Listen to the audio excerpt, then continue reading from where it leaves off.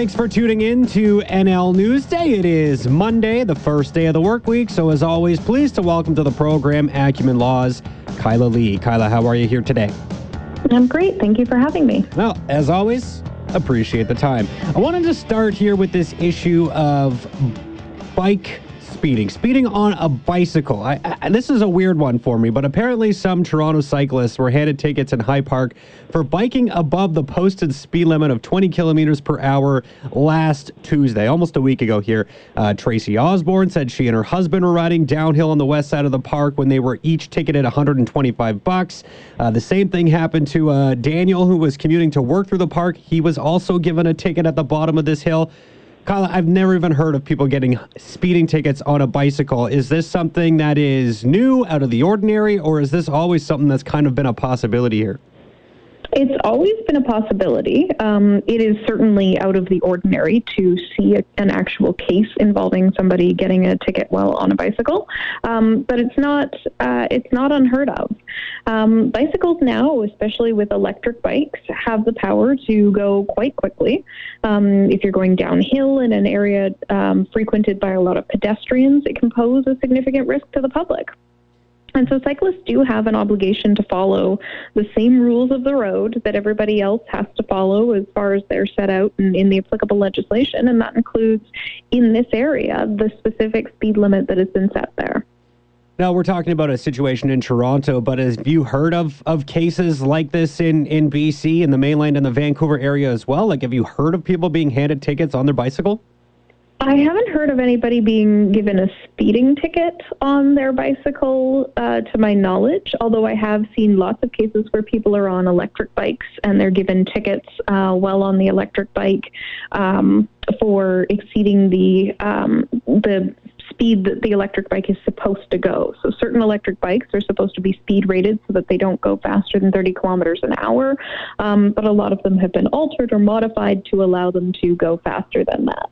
Okay, but like, shouldn't you be required to have I guess a speedometer or something on your bike if you're going to be handed a ticket for going over the speed limit, and you wouldn't necessarily even know how fast you were going? Maybe if it's an electric bike, sure, I can understand you might have a speedometer on your bike. That makes sense to me. But on just a pedal bike, I how would you even know how fast you were going? Well, I think you have an obligation, if you're a rider, to make sure that you're in compliance with the law. And 20 kilometers an hour is pretty fast. If you're on a bicycle, you would be able to feel that you were at a clip along speed on a bicycle if you were going at that rate. And I think you should be able to tell with your relationship to the terrain and the road features around you how fast you're going. Remember too that a lot of phones now, you can use your GPS on your phone to track your moving speed. You can use your Apple Watch to track your moving speed. You don't have to purchase a speedometer. There are apps and things that can be mounted on the bike from your phone that can be used to do this. Okay, so basically putting the onus on the cycler to be able to determine how fast they're going, what their speed is, and whether they are in compliance. Okay, fair enough. Does a ticket handed to you on your bicycle impact your driving record? It does not. If a ticket is issued to you not as the driver of a motor vehicle, it does not appear on your driving record, and it does not affect your insurance rates or your penalty points or anything like that.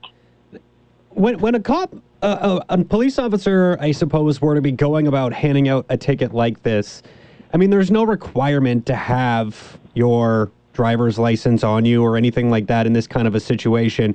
I mean, I guess you'd still be required, or you obviously legally have to identify yourself, I suppose, in that type of a situation. But couldn't you just not have ID with you and, be able to weasel your way out of a ticket like this in some way, shape, or form? You could, I suppose, not present your ID. And there have been cases in BC. There was a case by the Richmond Courthouse very recently where an officer attempted to give a ticket to a cyclist who I believe had run a red light, and the cyclist refused to provide their identification and tried to ride away, and it resulted in a physical altercation. So the last thing you want to do if you're stopped on your bike and you're being given a ticket is think, I'm going to get away with it by running away or by not stating my name. Police officers also have the power to ask you to identify yourself if they believe that you've been involved in some type of an offense. And so if the officer sees you commit an offense on your bicycle and says, hey, I need you to tell me your name, you're legally obligated to give the officer your name and the information that the officer is asking for from you. And failing to do so could lead to a charge of obstruction under the criminal code. Now, you mentioned you haven't heard of any real cases happening here in the Vancouver area in British Columbia, so far. Doesn't mean it hasn't happened, but to your knowledge, it hasn't happened that you're aware of. Do you see this being something that could potentially, though, be more frequent in the future, given, we're in this kind of zone where we're trying to get away from fossil fuels, we're trying to get people out of their cars, encouraging them to use active transportation, cycling, of course, a very effective way, much faster than walking or things like that to get from point A to point B. And as we see more people go into that sort of e-bike kind of atmosphere and start traveling with those types of modes of transportation, I can foresee this becoming more of an issue, and maybe blitzes like this one that happened in Toronto start to be more frequent elsewhere in the country. Do you kind of see that trend potentially happening? I know we're not there yet, but I can just foresee it down the road here. I do see the potential for there to be a trend with this type of cycling-related blitz. It's gotten a lot of attention. People are talking about it. I know there are a lot of people that are happy to finally see some enforcement of the traffic laws around cyclists. So I know that that's something that that's obviously going to be on their minds. And there's revenue to be generated here. These every time a ticket is issued to a cyclist, it's another couple $100 in the provincial coffers. And we have a lot of things that we have to pay for coming out of the pandemic. Is there a way to really fight this kind of a ticket? It's you talk about having your own app, your Apple Watch, your smartphone, being able to track your speeds. If you could, figure out how fast you were going based on those, you would have some proof. But if you didn't have that, you're pretty much at the mercy of whatever you were clocked at by the officer and making sure that his, speed gun is accurate. There's probably not a whole lot you could do. I disagree with that, but you'd have to know a lot about the way that officers are trained to measure speed, whether they were using laser or radar. Especially if they're measuring using radar, the beam of the radar is going to pick up the largest object that's moving in that beam. So a bicycle is quite small compared to other things. It might not be an accurate reading. If they're using laser, it's very hard to target something as small as a bicycle on the correct surface to make sure that they're getting an accurate reading. And if they're doing a visual estimation, there are a number of problems that can go wrong with a visual estimation, including that officers aren't specifically trained how to conduct visual estimations of people on bicycles as opposed to moving vehicles.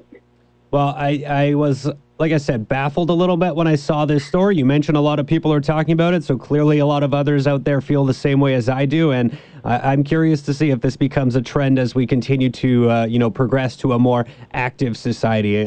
But I'll leave it at that for now, but some interesting information there for sure, Kyla. Switching gears here, I wanted to talk a little bit about drugs, safer supply of opiates here, because the province made an announcement, I think it was about 2 weeks ago now. My days are always mangled together here, but I believe it was about 2 weeks ago where the province introduced this new public health measure where illicit drug overdose. We know illicit drug overdose deaths remain high in BC, especially during COVID-19, and this is sort of a way they're looking to help fight that issue that we're currently experiencing. And they announced things could potentially be prescribed by medical professionals to try and provide a safer supply to people out there who are using illicit substances.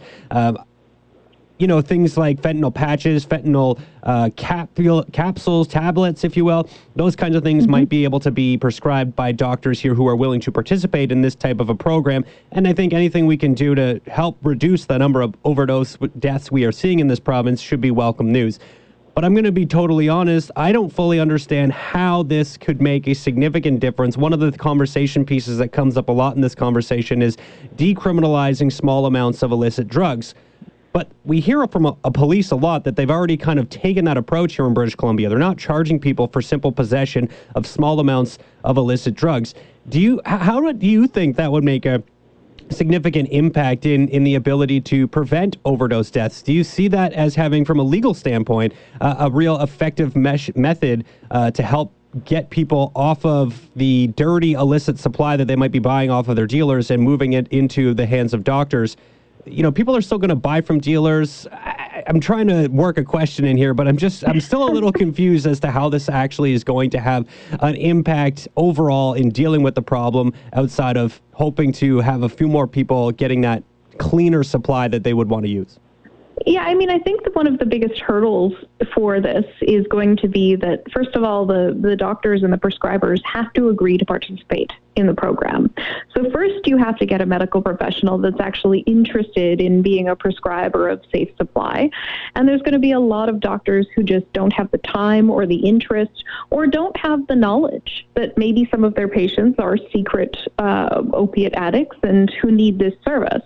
The second big hurdle that I see with this is you're going to have a real problem of getting people to access that service. There's one thing to say, to phone a dealer and to engage in a transaction that way where there's no stigma. But if you're going to your doctor who's participating in one of these safe supply programs and saying, so unbeknownst to you, all this time, I've secretly been abusing opiate drugs and taking them, and I'm an addict, that's going to be a difficult conversation for people to have. And I think the stigma around addiction and the stigma around drug use is going to keep a lot of people who would otherwise be able to access this service from going and making that initial phone call and making the inquiry of their doctor about whether they can be prescribed a safe supply. Okay, so it really does come down to buy-in from doctors, which I think is going to be a significant issue here. A lot of doctors, I think, in this province aren't necessarily willing to participate in this kind of a thing. They just want to deal with patient care and are less concerned about, not less concerned, that's the wrong terminology, but you know what I mean? They're not wanting to be involved in this type of a program here. So how do we get more buy-in, like legally? Obviously, you're a lawyer, so I'm trying to get the legal questions in here. But how do we encourage people to say this is something that they should be doing, and it would also help with, of course, the reduction in criminal activity?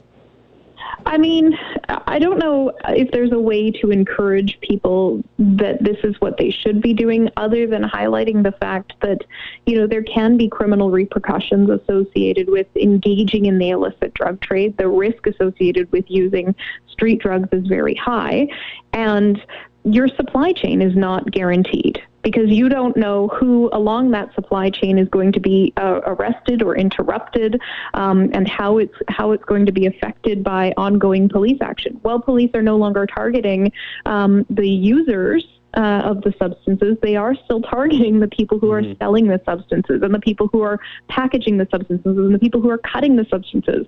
And as soon as you take those players out of the mix, you throw in variables that make the use of street drugs even more risky. Okay. I think I'll leave it at that for now, Kyla. There's a lot more conversations to be had, and I know I'll be talking with government officials and mayors and all those advocates here of trying to help with this problem, ongoing problem, significant problem, one that's only been made worse by COVID-19, and we need to find some serious solutions. So I was happy to hear any announcement that might help with this. I'm still just kind of struggling to wrap my brain around how big of an impact this is going to make. But I'll leave it at that for now, Kyla. As always, I appreciate your time. Thank you so much for joining me. Enjoy the rest of your Monday. Hopefully we'll talk soon. Have a nice day. Thank you for having me. Yeah, you too. Thanks so much. That's Acumen Law's Kyla Lee right there, talking about the announcement from the province from a couple of weeks ago about safer supply being prescribed by doctors, things like fentanyl tablets and patches being available to users to try to get them off that dirty street supply that they might be using and onto something cleaner and safer, and also talking about getting a ticket for speeding while on your bicycle. Didn't even realize that was a thing. I mean, I understand how it could be a thing, just didn't think it was actually enforced in that kind of a way. But it was in Toronto not too long ago, and we'll see if it happens in BC in the near future.